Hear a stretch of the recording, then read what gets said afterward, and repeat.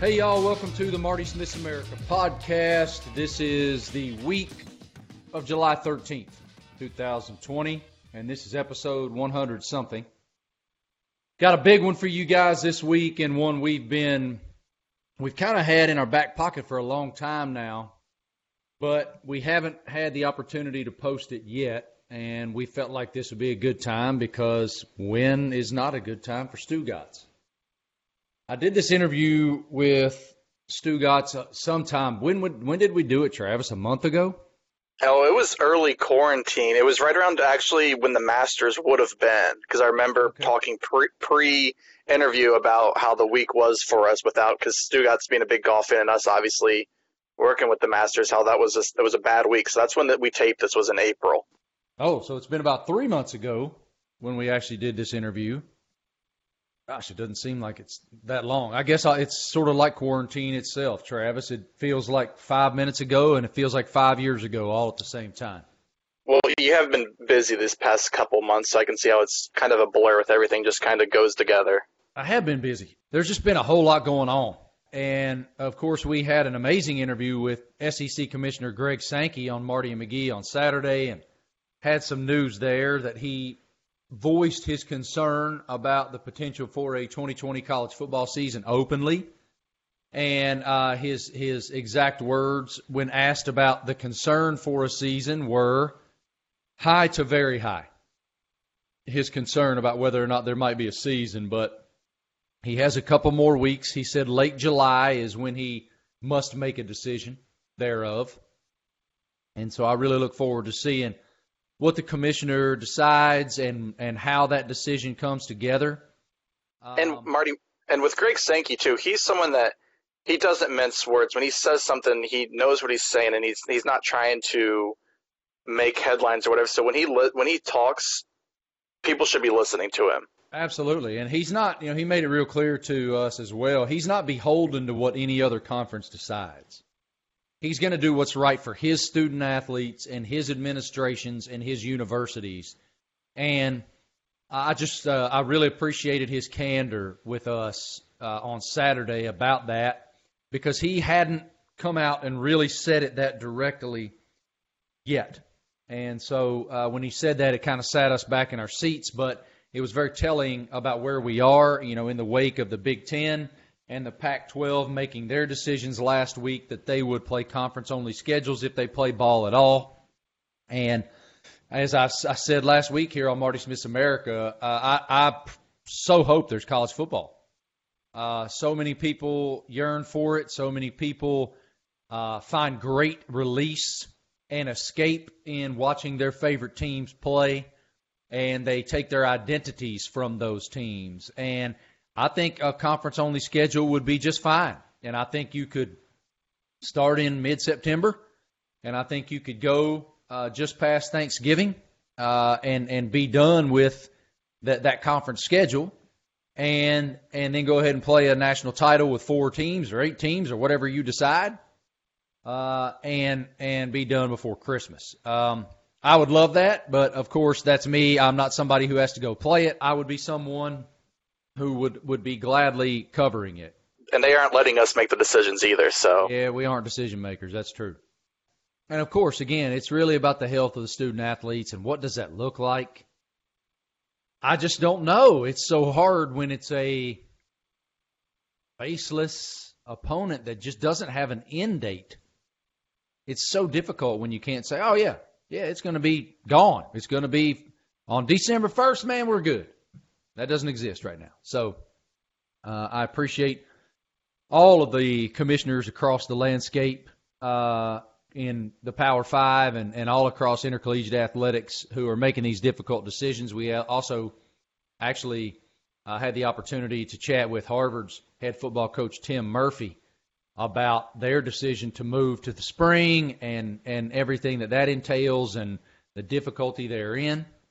Again, I mean, let's just use the word of the year, unprecedented, and that's what it is. And speaking of unprecedented, Stugotz is unprecedented. Never been one before him. There's never been one after him. He's a one of a kind. As we say in the South, the good Lord broke the mold when he made Stugotz. And we're thrilled for you guys to hear this because it's a very different Stugotz than you're used to hearing. You're used to hearing the guy who plays the village idiot on the Dan Le Batard show, who is actually the smartest guy in the room. I'm not speaking out of school there because not only have I said that to him, but I've also written it in my book, Never Settle. He's an extremely, extremely intelligent man.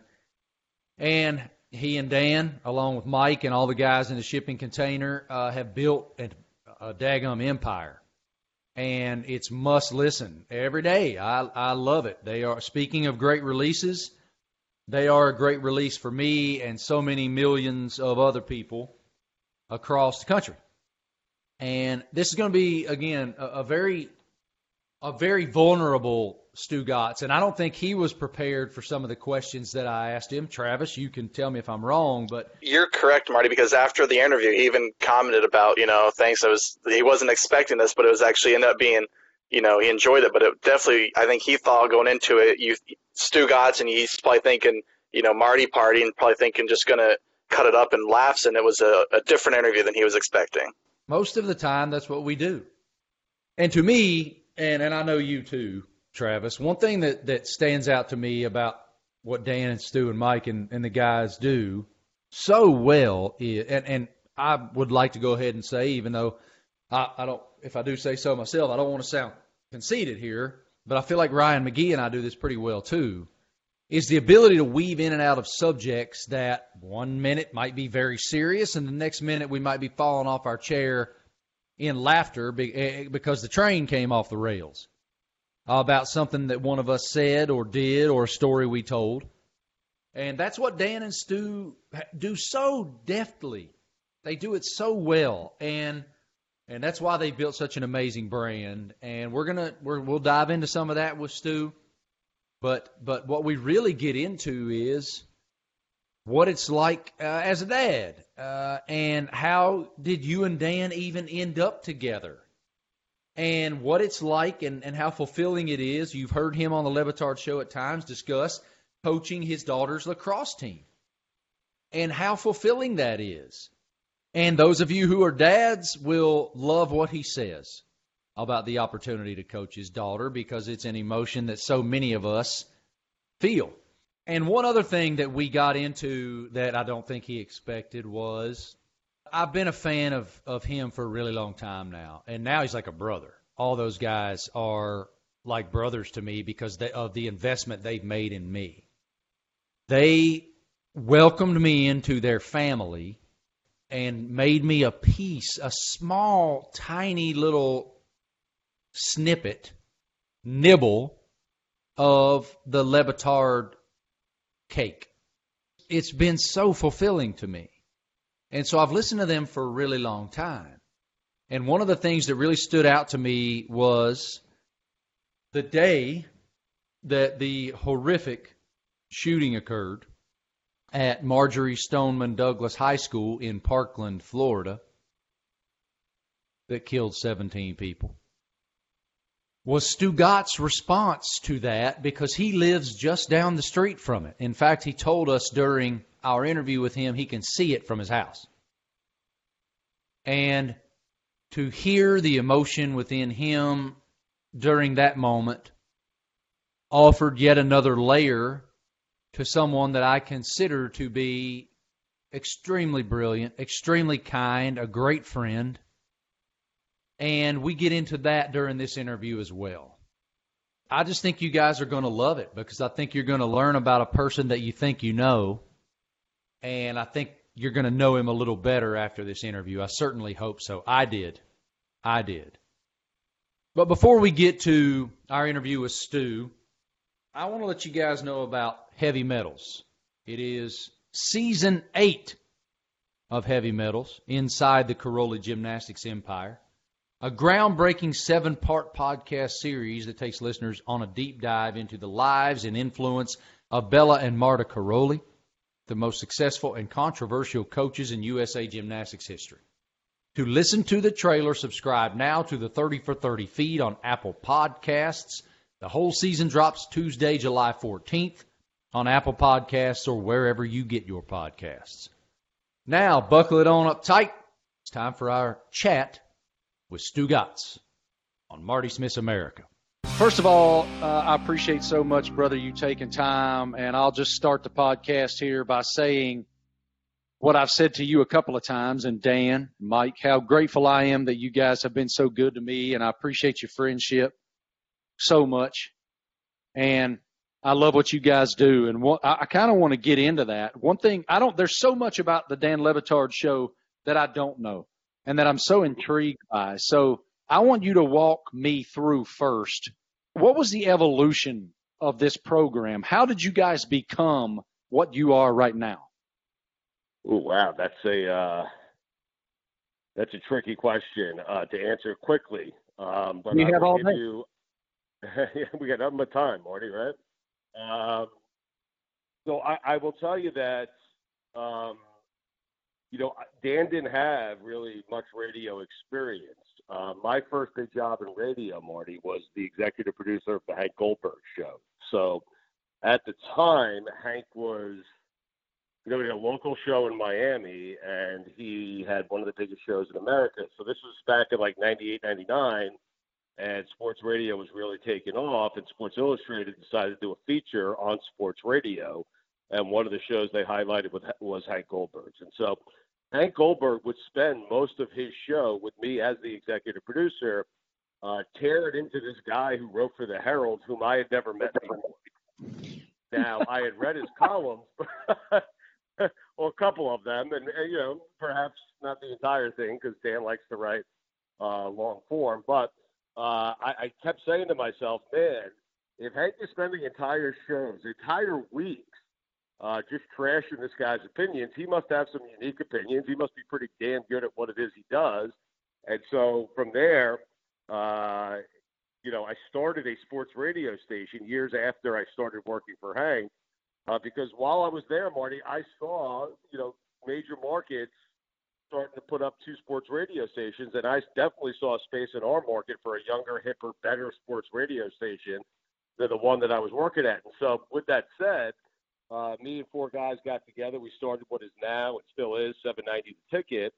And I would not start that station if Dan Le Batard was not my afternoon drive host. And so I met with him through a mutual friend. We had never met. But Boog Shambi, whom you know, voice of Sunday Night Baseball, ESPN Radio, he was really good friends with Dan, really good friends with me, and he put us together. We met at a Starbucks in Pembroke Pines. I told Le Batard what I wanted to do. I told him I wanted him an afternoon drive, and we walked out of there with a deal, and I was super excited because Boog had told me, hey, there's this real passionate, lovable. He's got a great sense of humor. Marty, all the things you've grown to love about Dan, Boog told me all those things were there 16, 17 years ago. Compassionate, thinks differently. But the thing that couldn't come out in print was his sense of humor. And it's hard to write funny. Dan will be the first one to tell you. And so Boog put us together. I met him. I told him what I wanted to do. He loved the idea of taking down Hank Goldberg, who was still doing the show. Knowing Dan now, it makes you laugh. But he loved the idea of kind of putting Hank Goldberg out of business, which we eventually did. And he was in. Now, I will tell you this. The show was originally pitched as Dan by himself. I was going to do a midday show. He called me about a week before we launched, and he said, hey, I don't want to do this show alone. I said, all right, who do you want? I'll go get him for you. And he said, well, I wanted Boog, but he can't because he was working at the competitor's radio station. He said, but I trust Boog, and Boog told me you'd be perfect for me. And I said, well, hey, I got a midday show to do. And he said, well, you're not going to have an afternoon show unless you leave that midday show and do the show with me.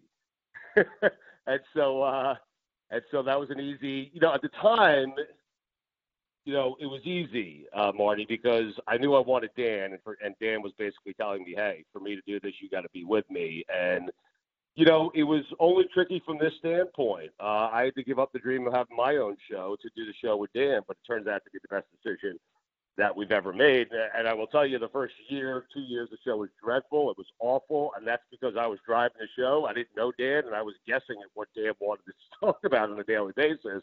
It wasn't until we had Dan driving the show, controlling the topics, controlling the conversation, until our show really took off. And once we made that change about a year and a half, 2 years in, the show took off in a way that I don't think either of us expected. It was consistently number one in the rating books in Miami. What would you tell younger Stu if you knew what the show would become then? The 5 seconds it took me to say yes and for Dan to convince me to do it with him, that should have been less than 5 seconds. That should have been. If that ever happens again, the lesson I learned, Marty, is don't let Dan finish his sentence and just say yes before he's done asking you to co-host the show. Marty, I had a sense of how good he'd be at this. I didn't know he'd be this good at this. And he's just a master communicator. And I'm lucky he made that call, and I'm certainly grateful that I said yes. It turns out to be one of the great calls I ever got. But if I learned anything, if Dan calls and asks you to do a project with him, you say yes. That's it. Agree. I mean, it's even the small. I will tell you, even the small part that I have in your family, it's amazing to me how often that's the feedback. The feedback to me at the airport is not, man, we love that thing you did with Deshaun Watson. The feedback is, God, I love you on Levitard all the time. And I just think that's so amazing. And you're so right. For people that hear Dan on a daily basis, they understand the intellect. They understand the sense of humor and the different way of perceiving the same world that we see.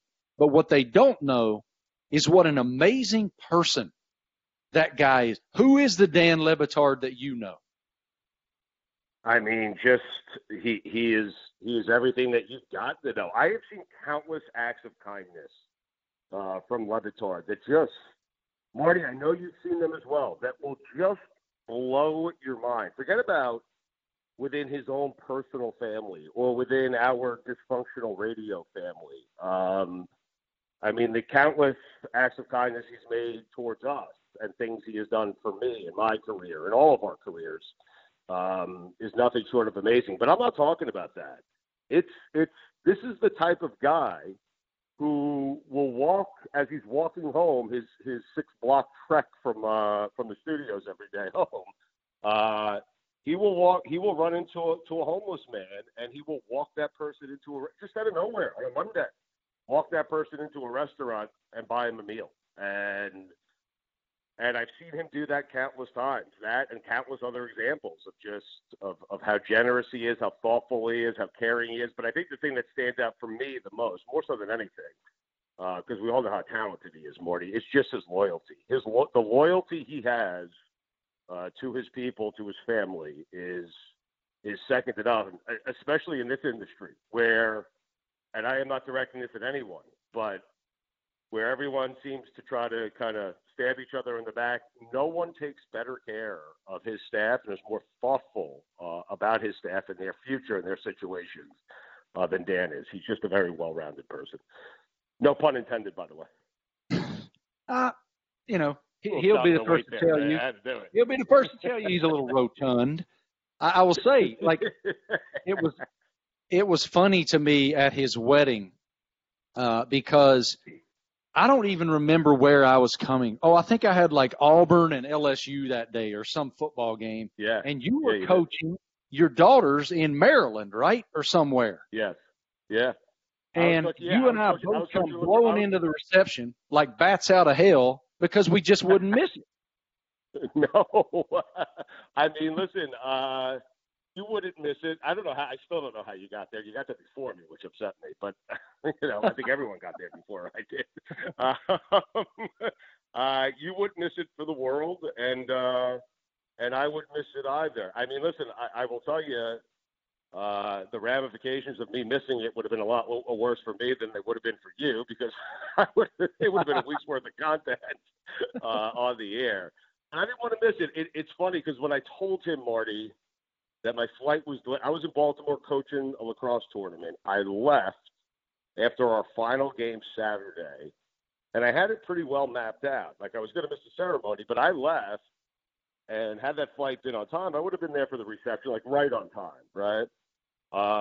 But I left, and then I flew back the next day to coach to coach my daughter's team. The next morning, I got like 3 hours of sleep. It was crazy. But I remember telling Dan, so I texted him saying, hey, flight's delayed. I'll be there late. He said, hey, don't worry about it. You're killing yourself. He said to me. Yep. He said, Boog Shambi's not coming. He's Boog's his best friend. And he said, and I said, no, man, 17 years. I don't care if I'm there to have one drink with you.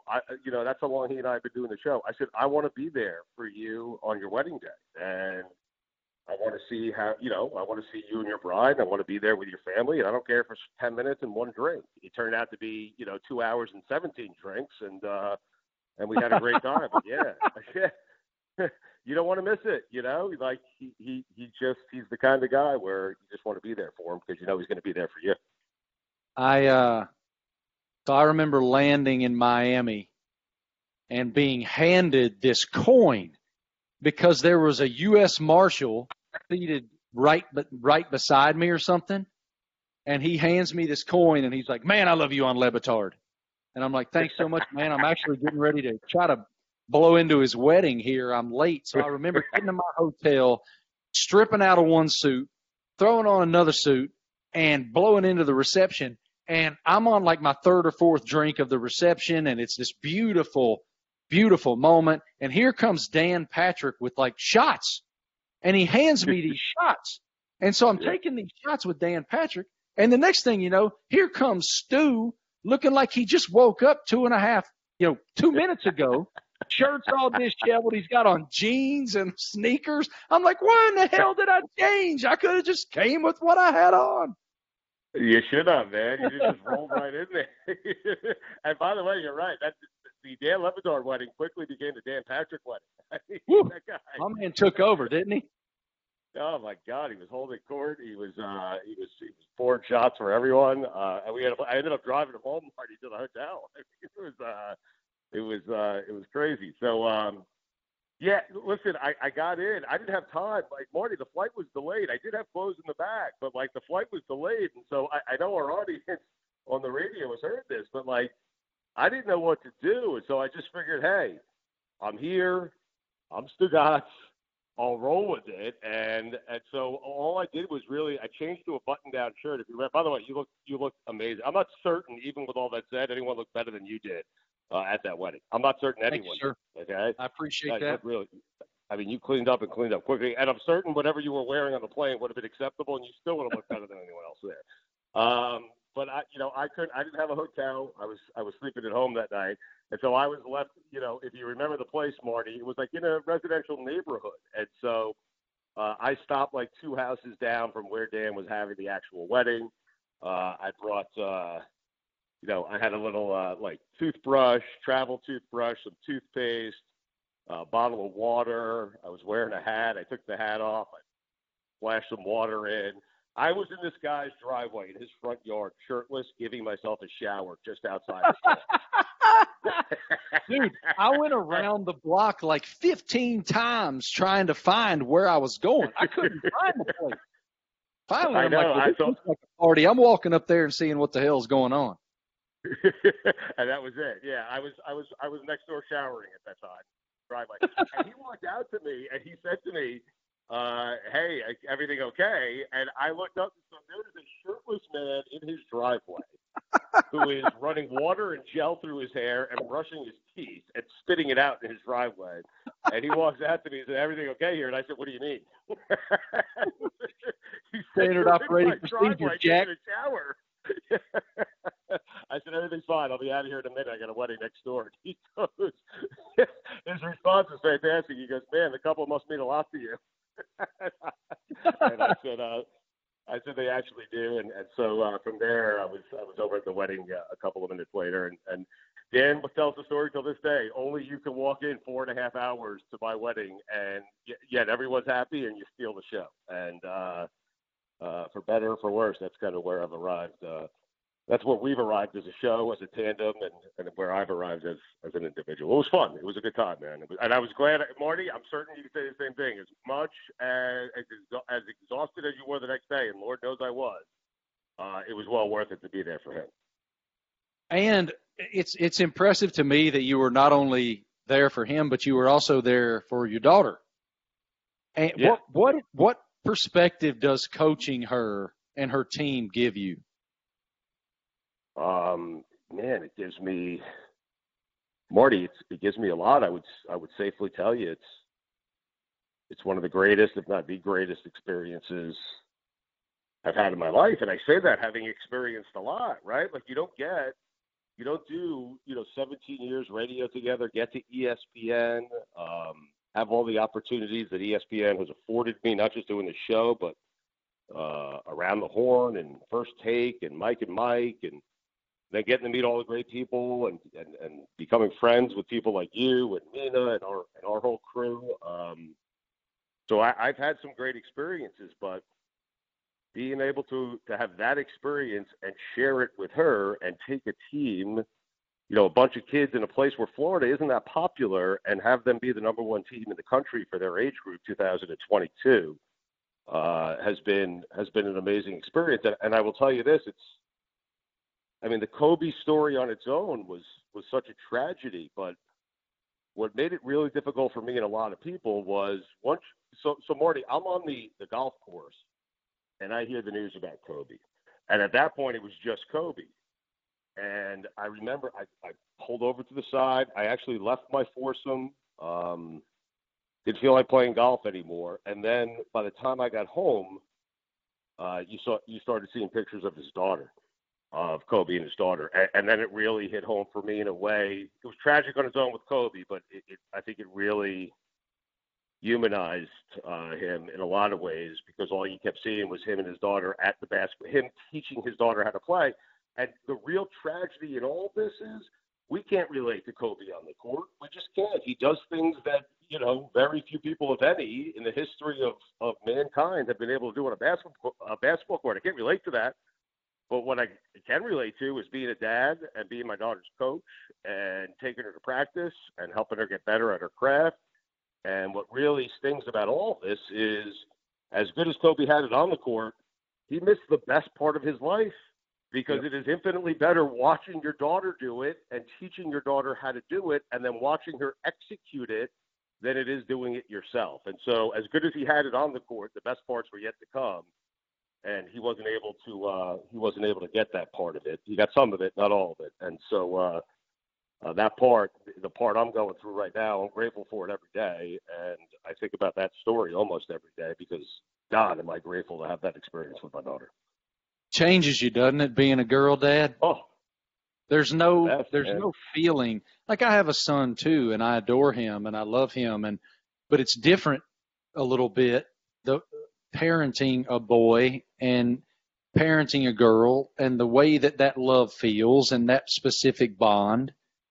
And I don't know that I ever dreamed that feeling would exist.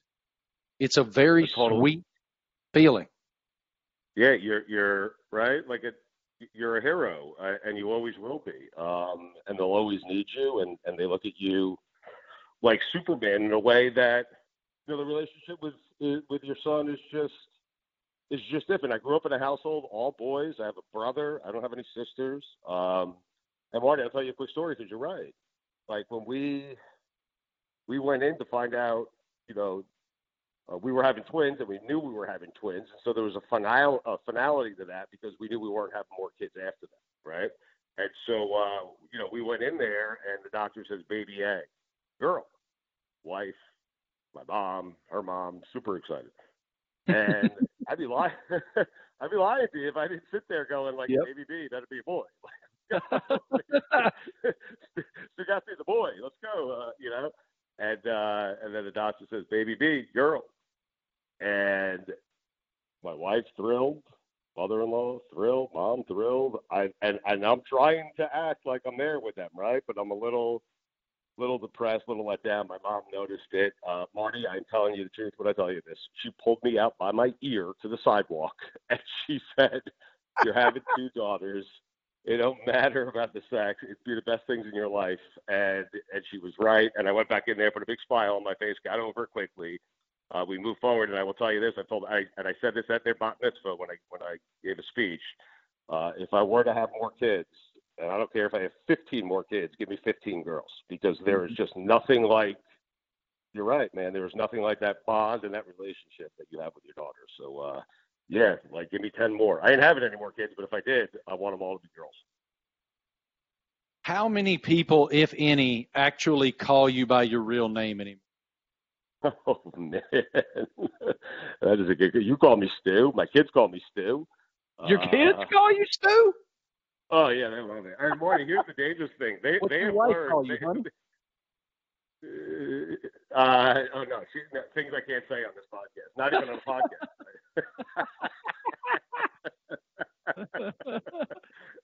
If you want the list, I mean, I'll put her on. She can tell you what she calls. But I think most, my brother calls me Stu.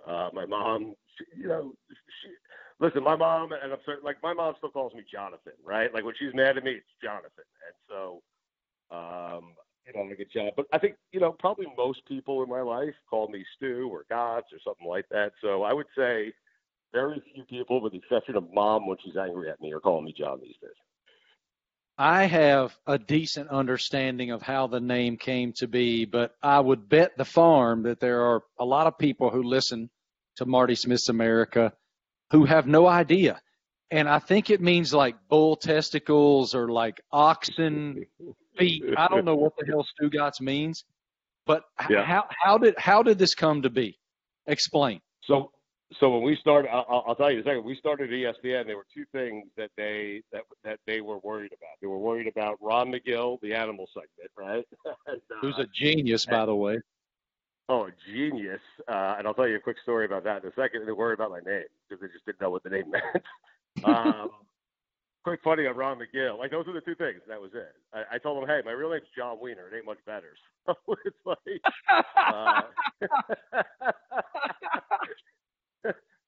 It's basically the same thing. On the Ron McGill stuff, they fought us like tooth and nail about that segment. Dan's like, I ain't doing the show if Ron McGill ain't coming with me, and I felt the same way because it's such a compelling and great segment, and he makes for such great radio. So they finally agreed, and Marty, you can't make it up. Like a week later, after objecting to having Ron McGill on our show on a weekly basis, Ron McGill, within 3 weeks of us signing our contract, made 2 appearances on SportsCenter and 1 appearance on Good Morning America.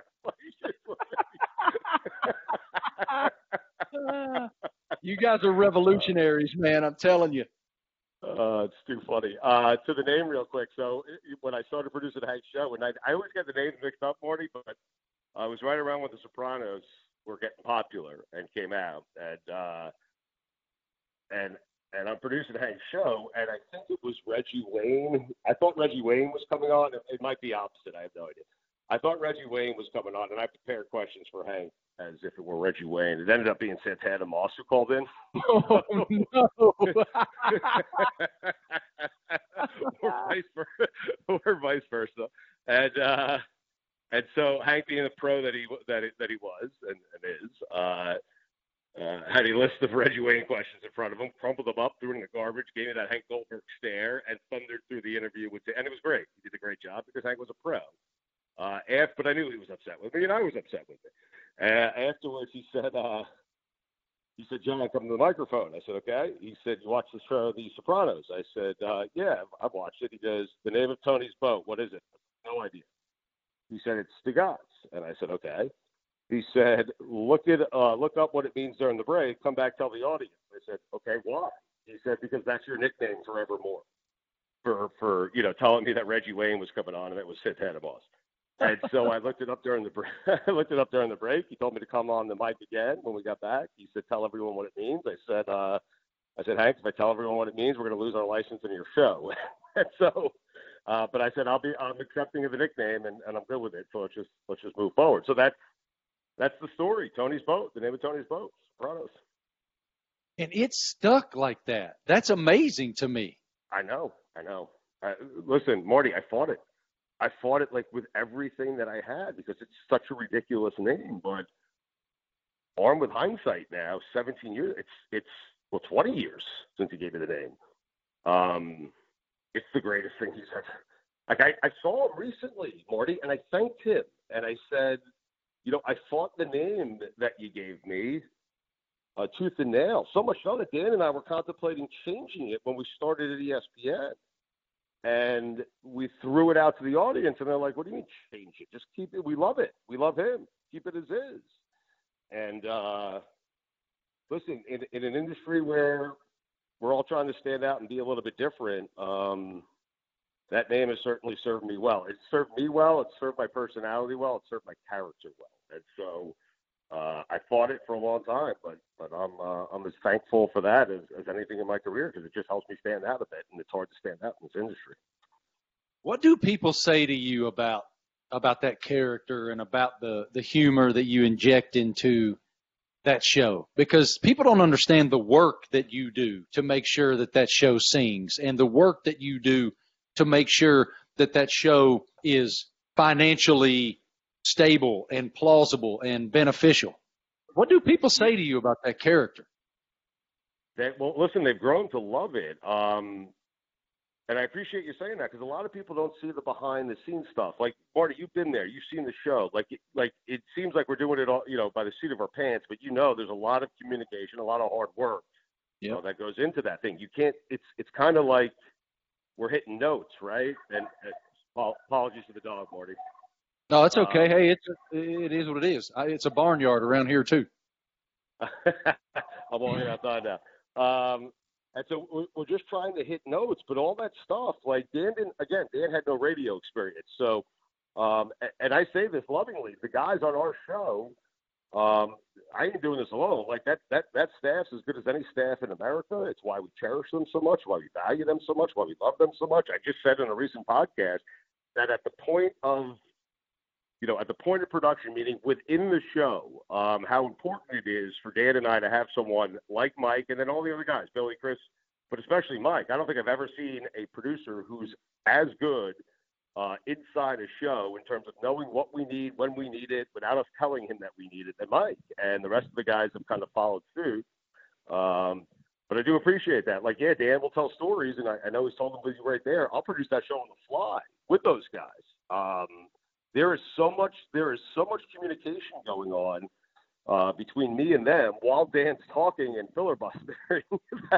And all we're trying to do is set up the line to end the segment, or set up a joke, or set up how to advance it. And then the sales stuff is just something that I've always been good at, and I know how valuable it is to Dan and to our company, who has been great to us. But people have grown to love that character, Marty, because that character is them, right? It's no I'm question. You, and it's.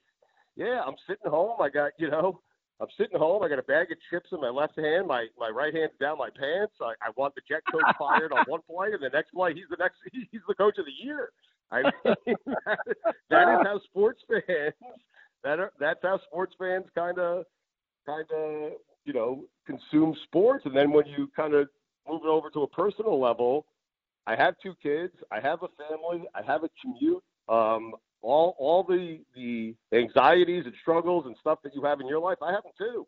And so that really made us relatable, because Lord knows Dan is not. I mean, he's living a different life, and he's just a different person. He was, until very recently, single, living on South Beach, living a life that we were not familiar with. And what my role did and what my character did, and the reason people loved it so much is here's this kind of highbrow, great, unbelievable pillar of journalism sports guy, and sitting next to him is every other guy. you right. know? And so they had a voice on this show that they loved, and that really served us well, served me well, and it served Dan well, to be honest with you. So the beauty of the show is the chemistry in the show and the people, and how you guys are just clairvoyant in your humor and your perspectives and all those things. What's it been like to be apart from one another doing the show during this unique time? Listen, no show was more ready for a pandemic than ours. It sounds crazy, but we've been training for this our entire lives, Marty. It's like we knew we'd be fine. The only thing with our show is, and so what makes it tricky is that unspoken communication that we were just talking about, where there's just a lot of eye contact. So that stuff, we're very reliant on sound, on old sound, and so we've lost some of our library, and some of the timing is off. But there were still putting out good shows. I mean, we had one of our best digital months ever during all of this. And so I think Dan and I, and Marty, you know us, he is a damn perfectionist, that man. But he has loosened up a little bit because he realizes that we just can't get it down to perfection. Really, our job and all our jobs during all of this is, outside of obviously taking care of yourself, taking care of your families, is, man, if we can give our audience just a 3-hour relief every day, that's the only way we should be looking at it, and that's the way we are looking at it. And I will tell you personally, it is, I feel for so many people who are at home, Marty, to be able to have a show to do Monday through Friday. I can't get through the weekend quick enough. I can't get to Monday quick enough because that 3-hour block in the middle of my day, it makes the days go by quicker, you know, and it makes me feel good to know that we're kind of getting people's minds off of I kind of struggled right now. We people expect the same from Ryan McGee and myself with the Marty and McGee program. People kind of consider us redneck Lebitard a little bit, but I struggled with it on Saturday. I was kind of in a weird, funky mood when I got up thinking about everything that was going on. And after the very first couple sentences, we both kind of were like, well, that's not what we're not here to talk about everything that's wrong with coronavirus. We'll let CNN do that. We're here to give that release on a Saturday morning and make you laugh and broach very odd topics and pay tribute to Kenny Rogers. And so, you know, that's kind of, it is a unique responsibility, and it is a responsibility. That's what people want from you guys and from us. And so you guys do a great job of it. I will say, though, one thing that I love about what you guys do, and I feel like Ryan and I do it pretty well too, even though we sort of thrive in a humorous way, when there is a very important, serious topic, like you just talking about Kobe, was very introspective. And I remember when the Stoneman Douglas tragedy happened, that's right up the street from where you live. And the way that you spoke about it and the vulnerability with which you spoke about it was a narrative that we all needed to hear. What was that like for you? Man, as you brought it up, I got goosebumps. I am standing outside my house right now, Marty. Before some of these houses were developed, I could see that school from where it is that I'm standing. That's how close I live to it. And so, literally, the arms, the hair on my arm just kind of stood up here. That was, listen, it's weird, right? Because I'm Stugotz, I'm the court jester, I'm not to be taken seriously yet. Something as serious as that happened right in my hometown. On my drive home, I saw just fleets of cop cars and armed vehicles on the Sawgrass Expressway down here as I was driving home. I had to pull over, didn't know what it was, then realized what it was once I actually got into my town, because all those fleets that just passed me, they were all there, you know. It was all over town. You couldn't get from point A to point B. You just couldn't get anywhere, Marty. It was chaos. And so that's difficult when you're Stugotz. But I think what it also did, I remember I went on Mike and Mike the next day. I went on Outside the Lines. I was talking about the tragedy, and I remember getting texts from people I don't normally get texts from, journalists, saying how well, the Bob Ryans of the world, and just how well I kind of presented what was happening, and that meant a lot to me. So I think, if anything, selfishly, it maybe put me in a different light there at ESPN with a lot of folks. I did not. It wasn't a time for selfishness. You're asking and I'm answering. So it's tricky coming out of character. And then, listen, there's a real human being here. I know, sense of humor, court jester. I don't take a lot of things seriously, but that was obviously something that happened in my hometown, affected a lot of my kids' friends, affected a lot of our friends.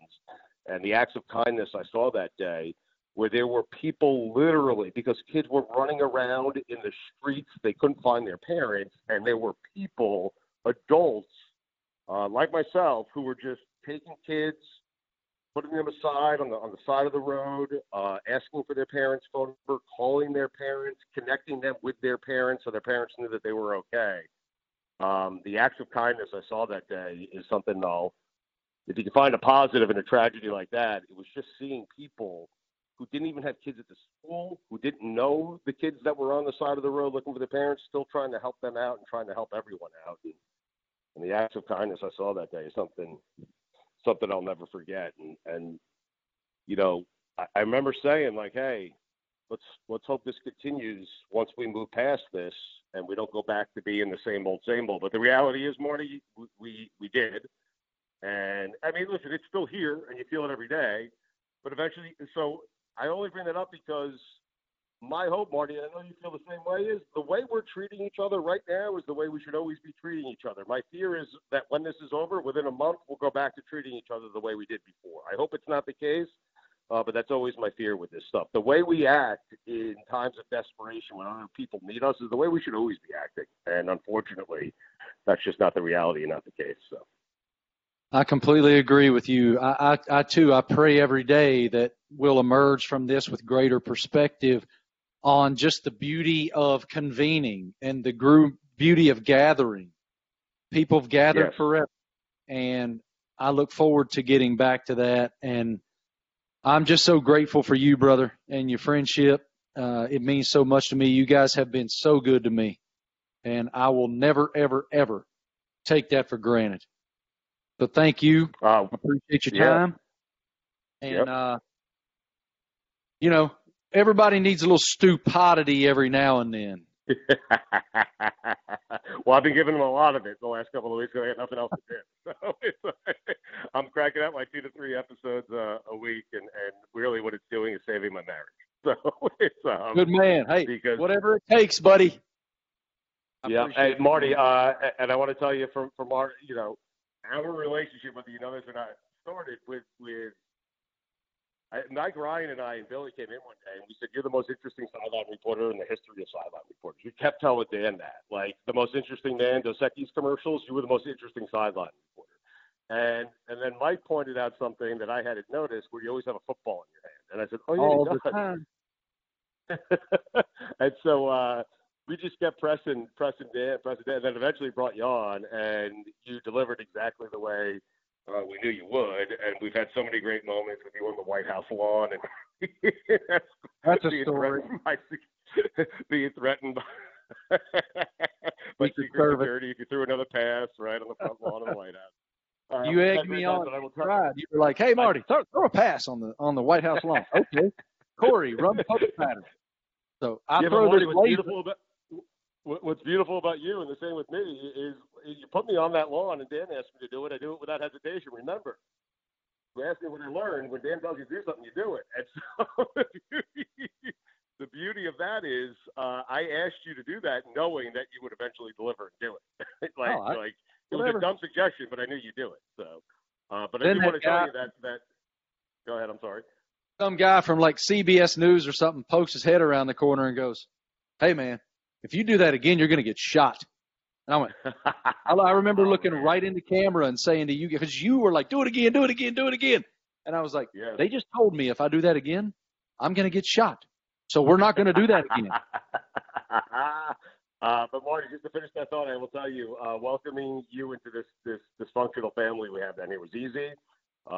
We love you. We're proud of the relationship we've developed with you. We'll always be here for you. You know that, and that's just the kind of way we roll. But we feel the same way about you. We know you'd always be there for us. And I've said this a million times. There are very few people in my life, I can only count on one hand, that make me happy every time I hear their voice or see their face. And that is you and Greg Cody. Congratulations, my friend. Hey, that's great company. All right. It is. Cody. It is. Yes, you and Cody, man. You're a wonderful man. You're a great dad, and you're a great friend, and we appreciate your friendship. Thank you, brother. Have a great day. I appreciate you. Be good. Be safe. You got it.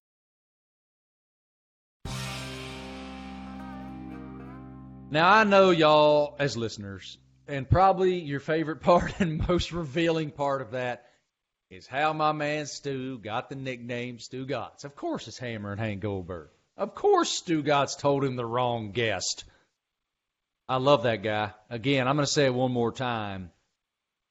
throughout my career at ESPN, I've been so fortunate to have people believe in me and offer me opportunities that I may not have earned and didn't deserve and whatnot.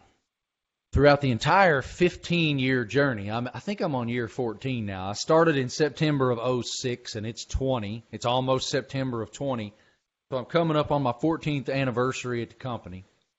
I am so grateful for the many different changes and rebirths, as it were, that the company has afforded me. And one of those is my relationship with Dan and Stugotz, which began probably 5 years ago, something like that. I'm not sure, but I think they just really appreciated the very weird and different and odd brand of TV that I was making in that moment, where I was either jumping off a boathouse roof into Lake Burton with Nick Saban and Tim Tebow, or I was flying over top of Iceland in a helicopter. But they loved, Dan and Stugotz and Mike loved that kind of television. And they thought it was hilarious that I was just out there having fun, raising Cain and doing something different. And so they started having me on the Le Batard show often and from wherever I was in the world. And fake Marty Smith is one of the greatest rejoins ever. Hey, Dan. Hey, Stu. I actually did a live shot with the Le Batard show once from Paris when I was over there with the University of Michigan on a merry-go-round, wearing one of those like French hats. Like a beret? A beret. Yep, that's what it was, a beret. And they thought that was very funny too. But I love those guys, and I'm so appreciative of the friendships. And one of the most humbling things of my life was being invited to Dan's wedding and getting to get down there. I was actually covering like Auburn LSU that day, and I got there just in time for the stunning reception to begin. And I mean, of course, it's a who's who. Fortunately for me, I wasn't the last person who arrived. There was one person who showed up later than me and far, far, far more underdressed than me. That was Stugotz. Thank you, brother. I appreciate you always having my back. Travis, they seemed to like Ask Marty last week, so I think we should keep doing it. What do you think? I agree, and here we'll go with the first one from Shane Bowen. Besides Michael Jordan, what athlete were you most excited to meet? It was Tiger Woods. I was going all the way back to Dale Earnhardt and Jeff Gordon when I first started as a reporter. I'll never forget sitting on the pit wall at Richmond International Raceway in the spring of 1998. I had just graduated from college, and NASCAR was just a rocket ship, just exploding in the American national consciousness in that time. And corporate America just couldn't get enough of NASCAR. And, you know, they were still at that point 3 years away from their first network television deal. But it was just exploding in popularity. And that was mainly because of the Dale Earnhardt-Jeff Gordon rivalry. And I can remember sitting on the pit wall for practice on a Friday morning at Richmond, and whoa, the number 2 car goes by, number 2 Miller Lite Ford. And I was like, that is really Rusty Wallace. Whoa. Number 3 car goes by, GM Goodwrench Chevrolet. That is really Dale Earnhardt. Whoa. Number 24, DuPont Automotive Finishes Chevrolet. That's really Jeff Gordon.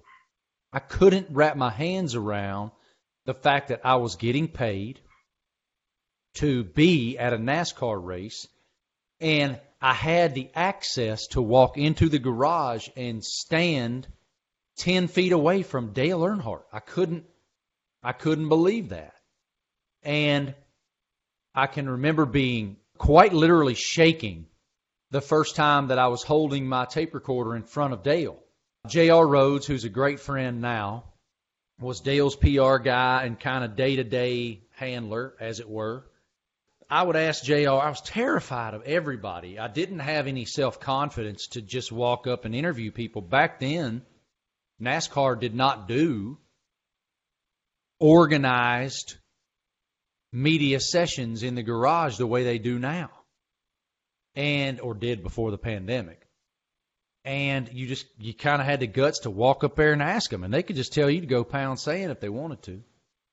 But I can just remember the aura and the presence that Dale had, and I was so grateful to have any time covering him, and I'm so grateful now. I do wish that I could interview him now with all the repetitions I've had and all of the diversity that I've had in my career and the people that I've interviewed. I would love to have the opportunity to sit across from Dale now and just ask him about life. And, because I've gotten so close with Junior, and hearing Junior tell stories about his dad on his podcast or in person or on text messages, it would be so thrilling to have that opportunity. So when I sat across from Tiger Woods, that was, everybody knows the story now about Tiger walking into the clubhouse at Medalist Golf Club. And I was in there by myself doing my notes and kind of the way I operate as an interviewer now and the preparation that I put into it. It's painstaking when I'm interviewing someone. I don't care who it is. I don't care whether it's someone of Tiger's level of acclaim or someone who might not have that level of acclaim. I prepare the same way for everybody. I was in there going over my last second study of my notes so that I could crumple them up and throw them away and have a conversation with Tiger Woods. And this shadow washes across the doorway, and I look up, and it's Tiger, and I jump up like I'd been kicked by a horse. And I stuck my hand out to shake his hand. He's like, "Nah, bro, bring it in." He's like, "Hey," he said, "you want to know the coolest thing I've ever seen on ESPN?" I was like, "What?" He was like, "Man, when you pounded that Budweiser with Dale Jr." And right then, it infused me with so much self-confidence. Like, damn, this dude's one of us. Like, he's a normal cat. This is awesome. And so we sat across from one another, and he gave me so much time. And to spend that time discussing his relationship with his father and how that game was honed and those special moments with his kids and calling his first Masters jacket his blankie was just beyond I'm still kind of working through processing what an unbelievable opportunity that was. And I'm so grateful to him for the time. And then, Travis, you and I got the opportunity to do it again. When was that, bud? February? March? I think that was maybe late February, early March. He had his teleconference for the Masters. The Masters winner always does it. And then afterwards, we got 15 minutes of alone time with them. And the nervousness of me when I see on the caller ID, it pop up. And I'm, "Hey, thanks, Tiger. Let me put you on hold. I'm trying to make sure we get every second. So be nice to him, but also trying to be hurrying to get him on with you and go and not make sure I don't drop the call or whatever." My 5 seconds of talking with Tiger, it was kind of like your Michael Jordan moment. It was, and it was so neat to have that time with him. I was actually in College Station, Texas. I had the Kentucky-Texas A&M game that night, and I had just left my boy Joel Justice, who is one of Calipari's assistants. He and I were having coffee right next to the hotel we were staying in. That morning, we happened upon one another, and Joel is a beautiful soul. He's going to be a big-time college basketball coach soon. Young man, but just really has great perspective on life and great self-awareness and his care for the young men that he's coaching. And, of course, he's learning under one of the greatest of all time in Calipari right now.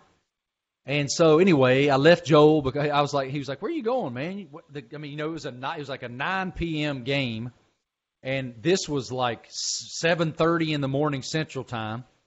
I'm like, "Man, I got to hop, dude. I got to go do something. I got an interview I got to go do." He's like, "An interview with who?" I was like, Tiger Woods. He was like, shut up, dude. I was like, man, I'm serious. I'm going to interview Tiger about the Masters. And that was an amazing interview.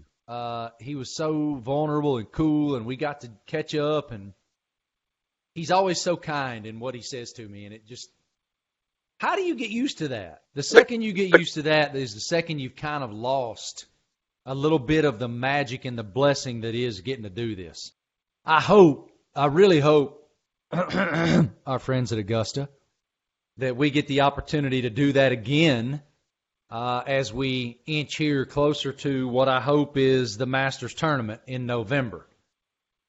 Wow, that was a really long answer to a very, very short question, but I think that the answer would be Tiger Woods. Next question. Here's one that we talked about earlier last week. These questions you don't know, and I'm curious to see how this one goes. From Axel65 Harley, what's the best verse ever in a country song? The best verse ever in a country song. Ooh. Those are hard to answer off the top of your head, but I'm going to do my best. I think one song that I'd like to throw in there is, you could pick any part of the song as the Highwaymen, though. Yeah. That's a really hard thing to answer. I don't look at these questions before we do this live. Should we table this? Should we table this one for next week and allow you to have a full detailed answer?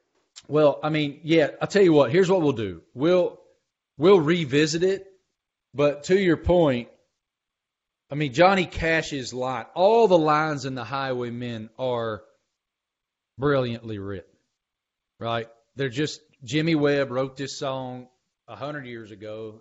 I've studied this song.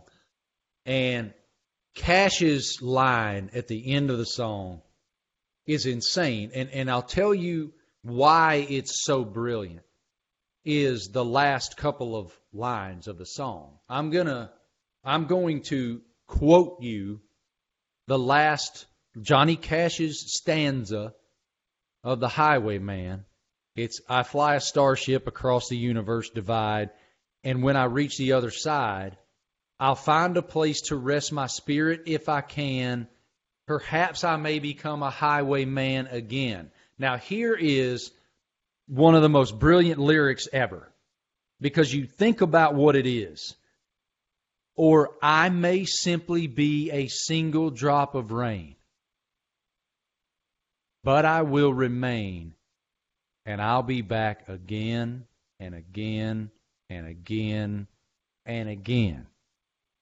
Because if you think about that, or I may simply be a single drop of rain, I will remain, and I'll be back again. Because you think about that drop of rain. It's just like, holy smokes. That's a good call, Travis. That song is just so well done. But yeah, I'd have to actually consider that one before I offer a definitive answer. That's a very, very difficult one. Time for a little story time. You put in your Instagram account last night, apparently there's a wedding going on across the water. I want to hear more about this. Dude, it was so weird. We were just hanging out at the pool, and the kids had all gone in. We'd gotten the kids fed, Lainey and I had. And she and I were just hanging out, having a drink, messing around with the dog. And all of a sudden, I look across the cove, and there is a bride walking down the sidewalk across the cove at our neighbor's house. And we had heard, we knew they were, Lainey kept looking at me going, they're having a huge party over there. Because the music was, there's always music. We live the lake life, right? There's always music playing on people's boats, off their docks. That's normal. But this music was different. I was like, I think I hear a DJ. I think they got a DJ going on. You don't hear Whitney Houston probably playing as often as you heard last night. No. And so then comes down this couple, and they're standing on our neighbor's dock across the cove, and they're taking all their wedding photos and whatnot. And so I was like, this is crazy. So I sat on the edge of our pool, and that's when Lainey started taking video of it and putting it on her Instagram. And I was like really enthralled by the fact that during the quarantine, these folks did their wedding. I need the backstory. Eventually, I'll be able to tell you all the backstory. And so my dog was acting crazy. And I don't know if you saw this on Instagram. My dog heard that music and this dog is out of her mind. She has this witching hour every night. And it's the craziest thing you've ever seen, dude. She turns into Gizmo from the Gremlins. And she's like biting everything and losing her mind. Well, I didn't have the leash on her, and she took off running and didn't stop running. I mean, like 20 minutes. I couldn't catch her. I could not. I was diving at her, wallering around in the grass trying to catch her, hurt myself. By the way, dude, this morning I took that dog out, and I couldn't figure out what was going on. I kept feeling like this stick. I kept feeling like I was getting stuck in my left side and whatever. So I come inside, and I'm like, something ain't right. I cut the tags out. You know how sometimes you have a tag in your shirt that like sticks your skin a little bit? It's the worst. Yeah. So I'm cutting the tags out of my shirt, whatever. Well, nothing's helping. Well, come to find out, I ripped my shirt off, and there is a fire ant in my shirt. I was just gonna guess, was it some sort of insect? It was stinging me. I got stings all over my left side, up in my armpit. No good, man. I have a friend, I was talking with him Saturday night, and he said he was out working, and he felt something, but didn't notice anything. He went and changed, and out fell out a spider. He kept it just in case something bad happened. They could identify what the issue was, but he had a spider in his shorts, and it bit him a couple times. So this is 2 people now that I know that have had this issue. Hopefully it didn't bite him in the wrong place. I didn't ask him where exactly it bit him. You didn't ask for pinpoint accuracy on where No. landed? Yeah, I didn't need to know the exact details. Lainey just walked into the office. I need to make a correction, y'all. Lainey just walked into the office, grabbed one of the 74 letters from fans that I still have to respond to, and grabbed a Sharpie and wrote, Martin, Gizmo is sweet. Cujo is nasty. So I had my gremlins mixed up. Cujo's a dog, right? Okay, yeah, Cujo's that mean dog that had that slobbery mouth. Stephen King. Anyway. Stripe or somebody was the mean gremlin, right? Whatever Lainey says, I'll go with it. Whatever Lainey says. Well, I hope y'all enjoyed that interview with Stugotz. We certainly did. I hope you enjoyed Ask Marty. I'll try to do better next time. Maybe we should. I don't know if it's as fun if I look at the questions. If I have like ready canned answers, right? I like you when you don't know what's coming, because then you go off the rails usually or something like that. Yeah, when I'm on the spot. Maybe I won't give you so many hard ones in the same episode. I'll sprinkle a hard one in with a fun one or something. Better producing next week. I'm still sitting here thinking about The Highwayman and how well that's written. I just there's so many amazing lyrics. I mean, you could go on and on and on and on and on. Here's the homework then for our listeners. I mean, even in the current format, there is some really good writing going on.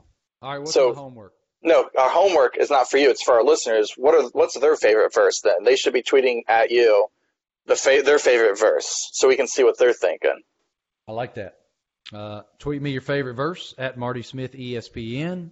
Tweet us your question at Marty Smith ESPN, and we'll answer it at some point. Hundreds are coming in, right? Like a lot of people. We're getting good numbers, and just sometimes I'll pick 5, sometimes pick 2. Just depends on, what we have in the podcast that week. But keep throwing them to us. Keep them coming. We appreciate y'all's interaction. We appreciate y'all's investment in Marty Smith's America. And please, please, please subscribe, rate, and review. It matters.